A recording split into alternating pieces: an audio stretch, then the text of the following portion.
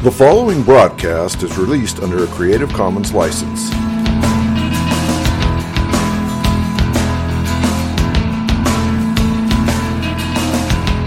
I believe in Jesus Christ, the only Son of God. I believe He lived and died, and that He rose again. I believe and trust in Him.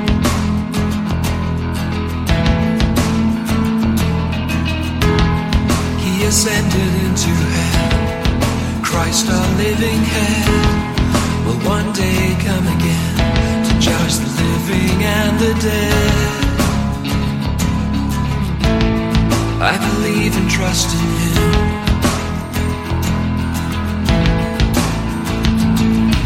I will trust in my Redeemer, sing of His love that lasts forever, know His full and sure salvation. I will trust in Him. Though the world falls around me, I rest and know that He has found me. Christ, the rock, is my foundation. I will trust in Him. I will trust in Him.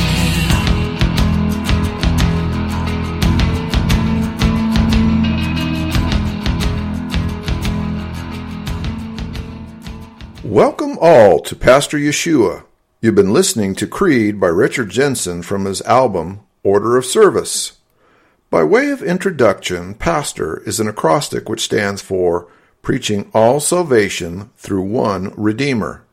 Our Redeemer, Yeshua, Jesus, is the Hebrew name for the Lord.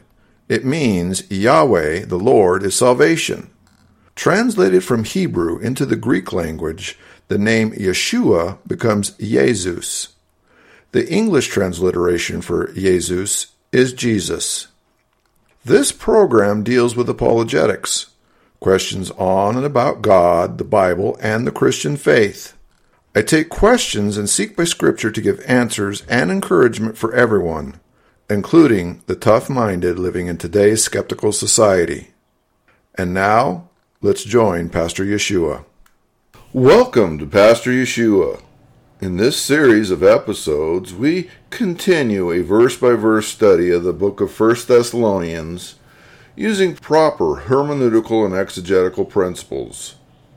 Our goal is to understand not only the details of what was going on at the time this book was written, but more importantly, to understand what it is saying to God's elect in the church today.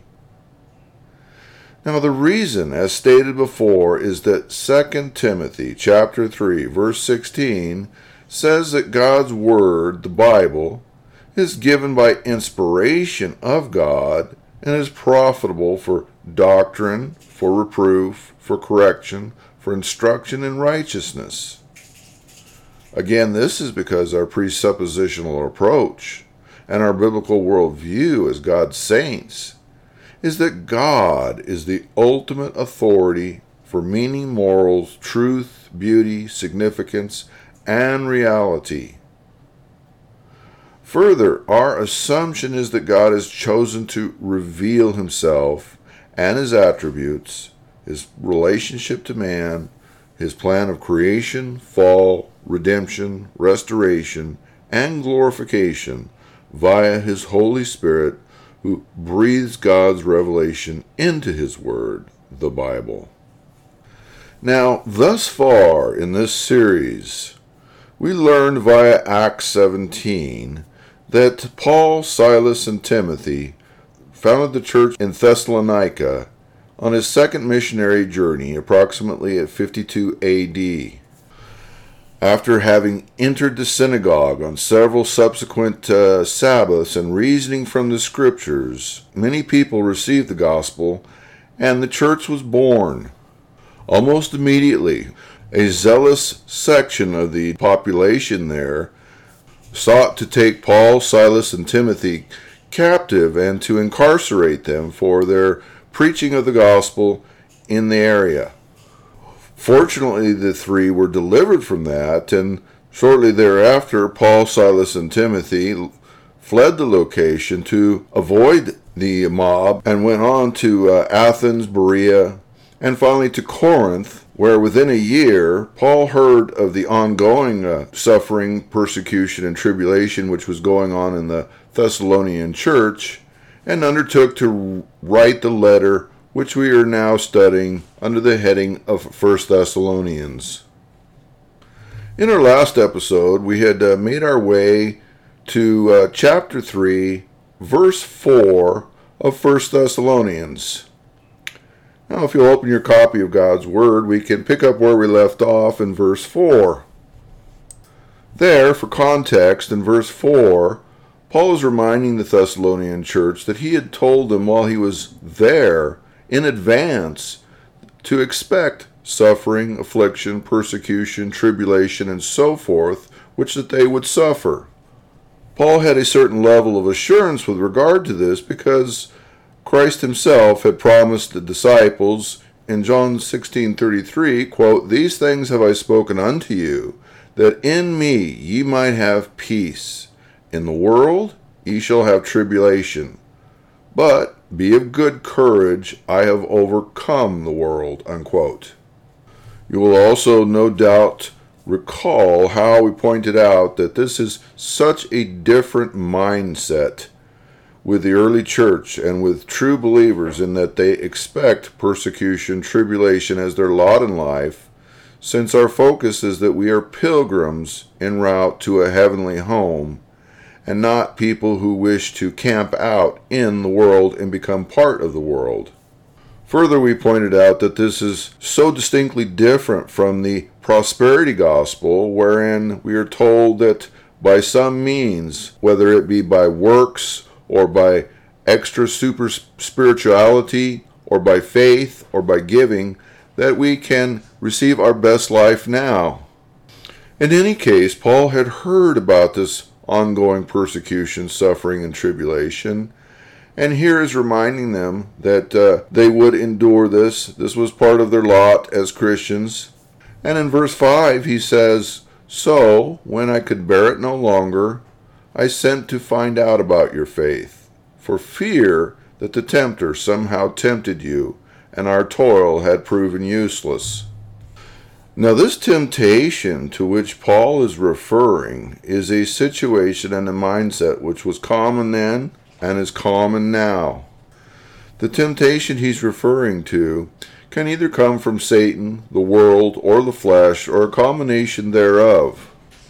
In essence, the temptation is to listen to Satan, the flesh, or the world, and to look at the persecution and the suffering and the trials which we face, and to start feeling sorry for ourselves, believing that either God is not real, that we have lost our faith, that God has walked away from us, or that in fact we are not true Christians because we are suffering persecution, trials, and tribulation.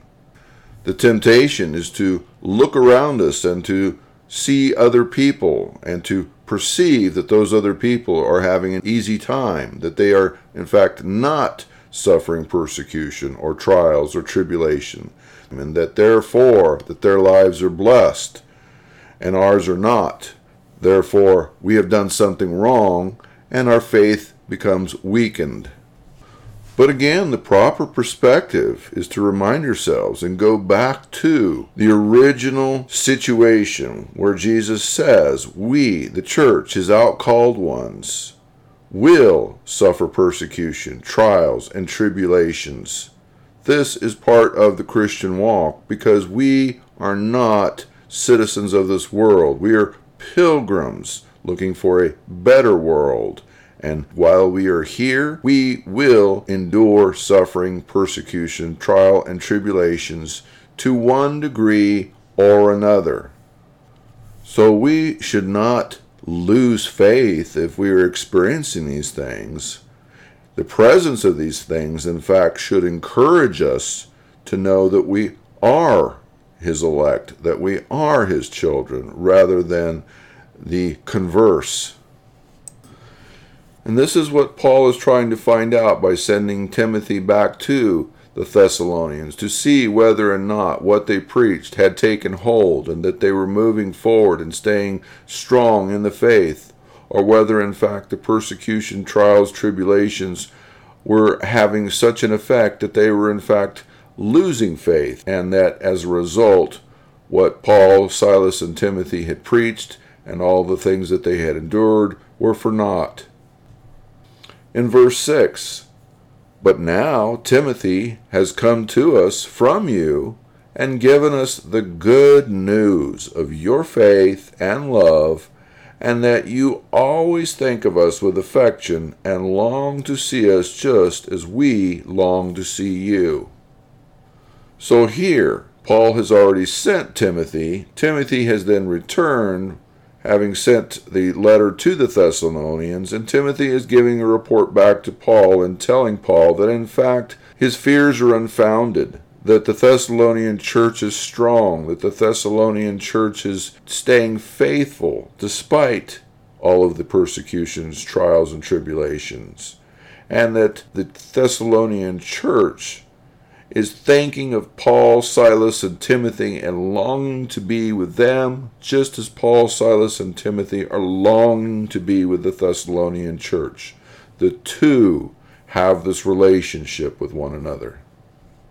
Verse 7, "So, in all our distress and affliction, we were reassured about you, brothers and sisters, through your faith." So make no mistake, Paul, Silas, and Timothy were undergoing their own affliction, persecution, trials, tribulation, imprisonment, beatings, and so forth. And it was reassuring to them to know that in the midst of that their work, that their fruits, that their efforts had not gone in vain with what they had done previously with the Thessalonian church. The Thessalonians were in fact staying strong, which was a tribute to what God was doing through the three. Verse 8, "For now we are alive again, if you stand firm in the Lord." With regard to the word alive, it might be better to say revived. The three were revived again. Whatever they were going through at the time in terms of their persecution, their trials, and their tribulation, hearing that the Thessalonian church was strong in the faith served to be a shot of adrenaline in their arm to keep going, to stay strong in spite of the persecution that they were enduring themselves. And if the Thessalonians had in large part succumbed to a loss of faith, to demoralization, to disbanding as a church as a result of their persecution, their trials, and affliction, then most, if not all, of what Paul and his companions had and were enduring would now be in vain. But because Timothy's report was one of strong and enduring faith on the part of the Thessalonians, then despite the circumstances of Paul and his companions, they were re-energized, emboldened, and thriving spiritually as a result of what God was doing. Verse 9, "For how can we thank God enough for you, for all the joy we feel because of you before our God?" This demonstrates the true heart of a pastor, of a teacher, of an evangelist, in that when they see the fruit which is growing on the vine of what God is doing in the lives of those that they have preached to, they have taught to, or they have evangelized, then as a result, we feel joy, we feel purpose, we feel alive, because God is working in and through us to do His will.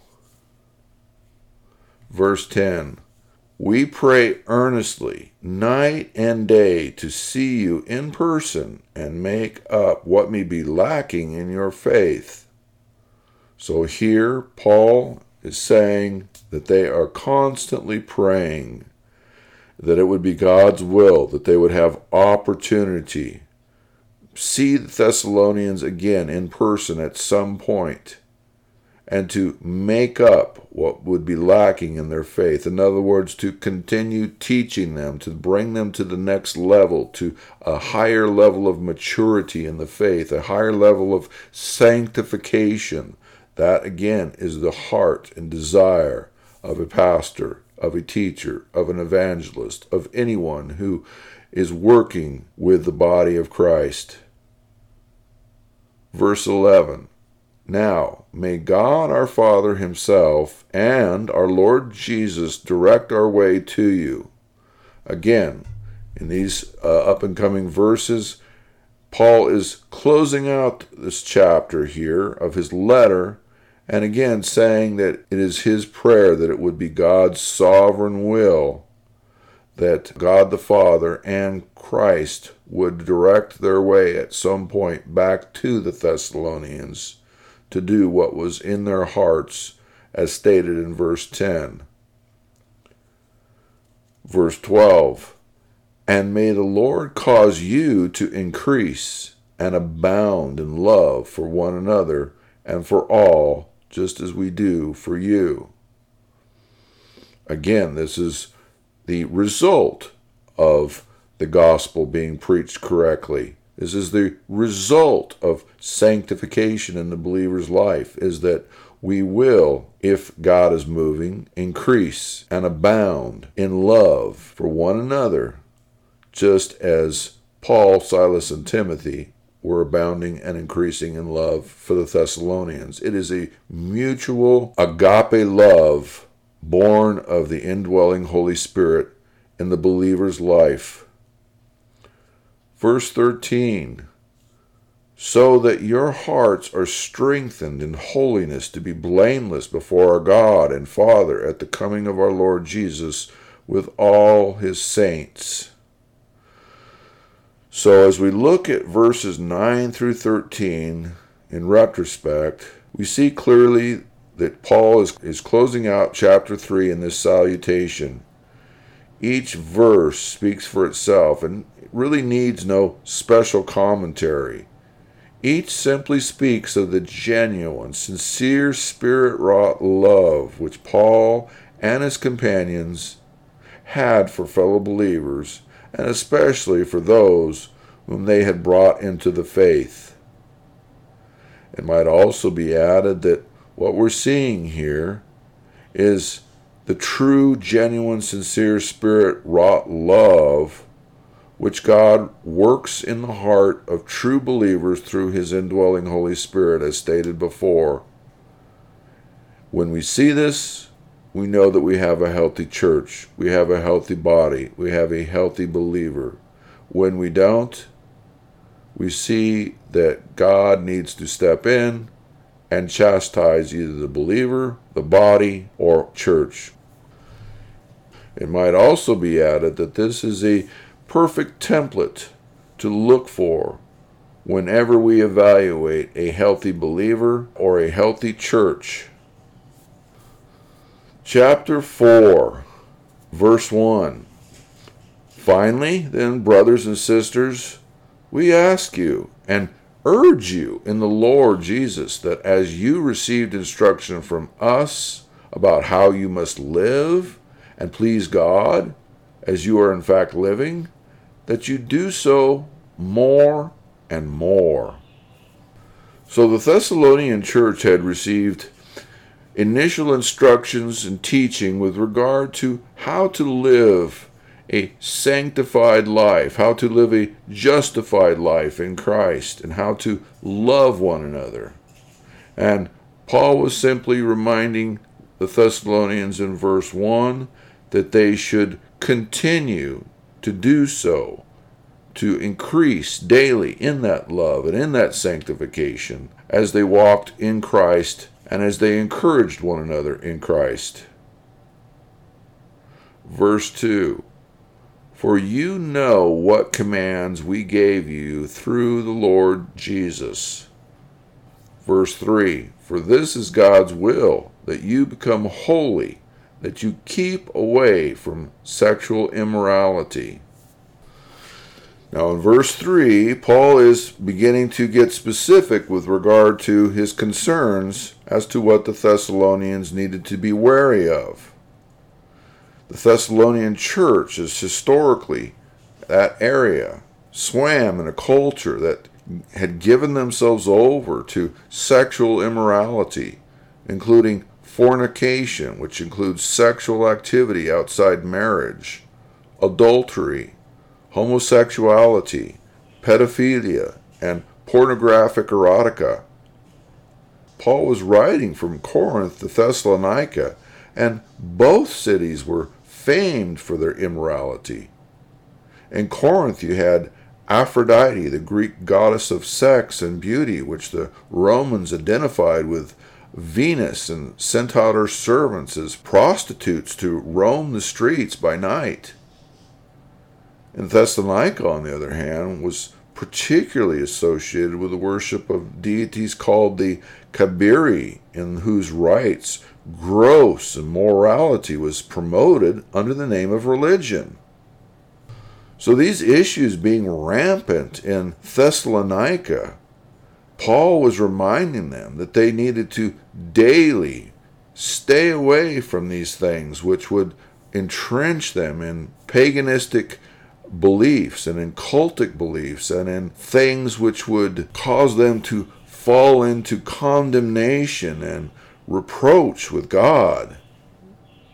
In verse 4, Paul says that each of you know how to possess his own body in holiness and honor. Now, at first glance, the phrase possess his own body seems to infer that the Thessalonians should exercise self-control with regard to their bodily appetites and what they did with their body. And in a general sense, this is true. However, as we look at the original language, we see that the word translated possess in Greek, taimai, means to marry a wife. The word body in Greek, skios, means vessel and implement, to be used specifically in the context of properly ordained sexual intimacy between a man and a woman in their marriage relationship. So, put a little bit more bluntly, this idea of possessing one's own body was an ordained and sanctified use of the body and method versus a prohibited and immoral use and method of using one's body. Now, just to digress, when we're talking about vessels or one's body, one would think of Romans 9, chapter 20 through 23, which says, "Nay, but, O man, who art thou that repliest against God? Shall the thing formed say to him that formed it, Why hast thou made me thus? Hath not the potter power over the clay of the same lump to make one vessel," that's skios, the same word, "unto honor, and another unto dishonor? What if God, willing to show his wrath and to make his power known, endured with much suffering the vessels," again, skios, "of wrath fitted to destruction, and that he might make known the riches of his glory on the vessels," skios, "of mercy, which he had afore prepared unto glory." So here, in Romans 9:20 through 23, clearly skios goes far beyond simply the physical body. The physical body is simply the shell. But what he's talking about is your whole person, your body, soul, and spirit, which resides in the flesh and in your body. And how you use that with regard to whether it be something unto honor or something unto dishonor is how you use your whole person. The two cannot be divided to say, I'll use my body, but I will with my mind or with my spirit honor God, while my body is dishonoring. The two are one and the same. So when you dishonor your body, you dishonor your spirit. The subject is well worth looking at 1 Corinthians Chapter 7, which is a passage of full mention with regard to marriage versus fornication, which we won't further go into at this point. But I would highly recommend the listener to read 1 Corinthians chapter 7 in your own devotional time to get a better idea of what Paul is referring to. In any case, historically and culturally, the word vessel is associated with the practice and the use of a vessel to contain various materials, gifts, or substances which some religious devotees would carry, using the vessel to sacrifice, worship, or offer to a god. So this again goes back to the theory already proposed with regard to Romans chapter 9, verses 20 through 23, in that our whole person is something that we use to either honor or to dishonor God. Paraphrase, we might say that everyone understands sexual intimacy between a man and a woman will maintain sanctification and honor. Conversely, any sexual intimacy outside marriage between a man and a woman is against God's will, purpose, and design, and is at the end of the day sin. Verse 5, not in lustful passion like the Gentiles who do not know God. So Paul is comparing and contrasting here as to how one would use your vessel. In this case, lustful passion, in the Greek, epithemia, is a desire, a craving, a longing, a desire for what is forbidden, lust.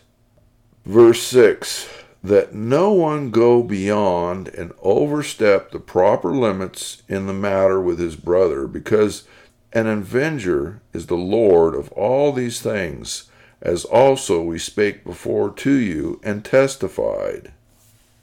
The King James Version reads, that no man go beyond and defraud his brother in any matter, because that the Lord is the avenger of all such, as we also have forewarned you and testified. This begs an important question. The question being, do our souls, spirits, bodies belong to us, or do they belong to God? Now, there's two answers to this. A, we'll take the world's answer. The world's answer would say, we can do what is right in our own eyes as long as we don't get caught, or it's not against the law, at least currently. How about what two adults consent to do in privacy is nobody's business? How about if you have always wanted to, you were quote-unquote born that way, then it's okay? Or how about quote-unquote loving someone can never be wrong? If not, how about if 50% say it's okay, or it's been authorized by the court system, it's okay? Or finally, if the medical profession, psychology and psychiatry say it's okay, then it's okay. You see, each and every one of the above have one thing in common. They are approved of and understood by the world to be okay. Then we have another answer, in this case, God. Under this premise, we see in 1 Corinthians chapter 6, verses 15 through 20, quote, know ye not that your bodies are members of Christ? Shall I then take the members of Christ and make them the members of a harlot? God forbid. What, know ye not that he which is joined to a harlot is one body? For two, saith he, shall be one flesh. But he that is joined unto the Lord is one spirit. Flee fornication. Every sin that a man doeth is without the body, but he that committeth fornication sinneth against his own body. What? Know ye not that your body is the temple of the Holy Ghost, which is in you, which ye have of God, and ye are not your own? For ye are bought with a price. Therefore, glorify God in your body and in your spirit, which are God's. Next, we understand, too, that the believer's body, soul, and spirit are God's property. Our bodies, soul, and spirit are His members, wedded as the bride of Christ.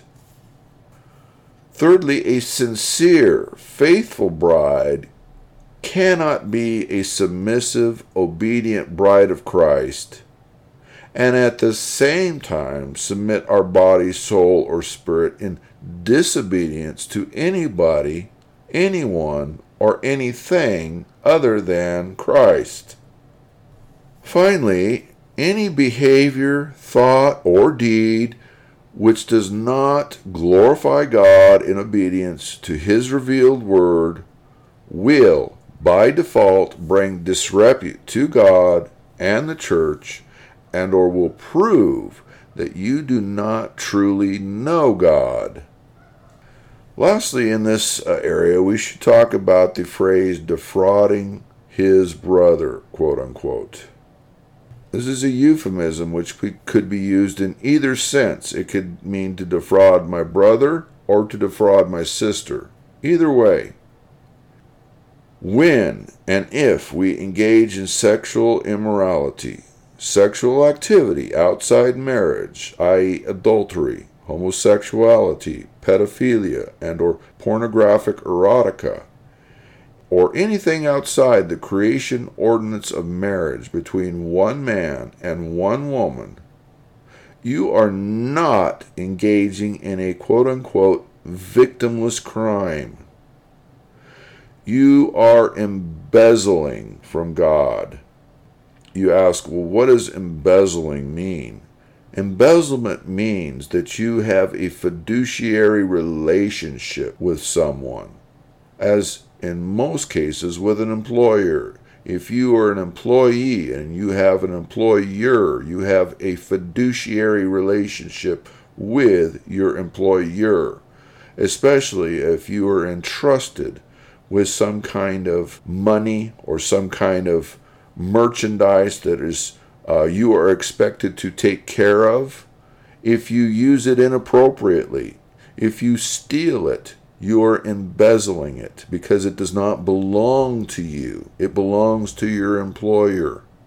It's just so with regard to the biblical understanding of defrauding one's brother. Your own body does not belong to you. It belongs to God. You have a fiduciary relationship with God, and if you use your body inappropriately, or you steal from God what does not belong to you, you are embezzling. So in this case, you are committing a crime because your body and the body of the other person with which you might engage in any one of these activities, ultimately both bodies belong to God. This is very different from the world's perspective, where everybody's body belongs to themselves unilaterally, and only we can ultimately say and give permission with what we do with our bodies.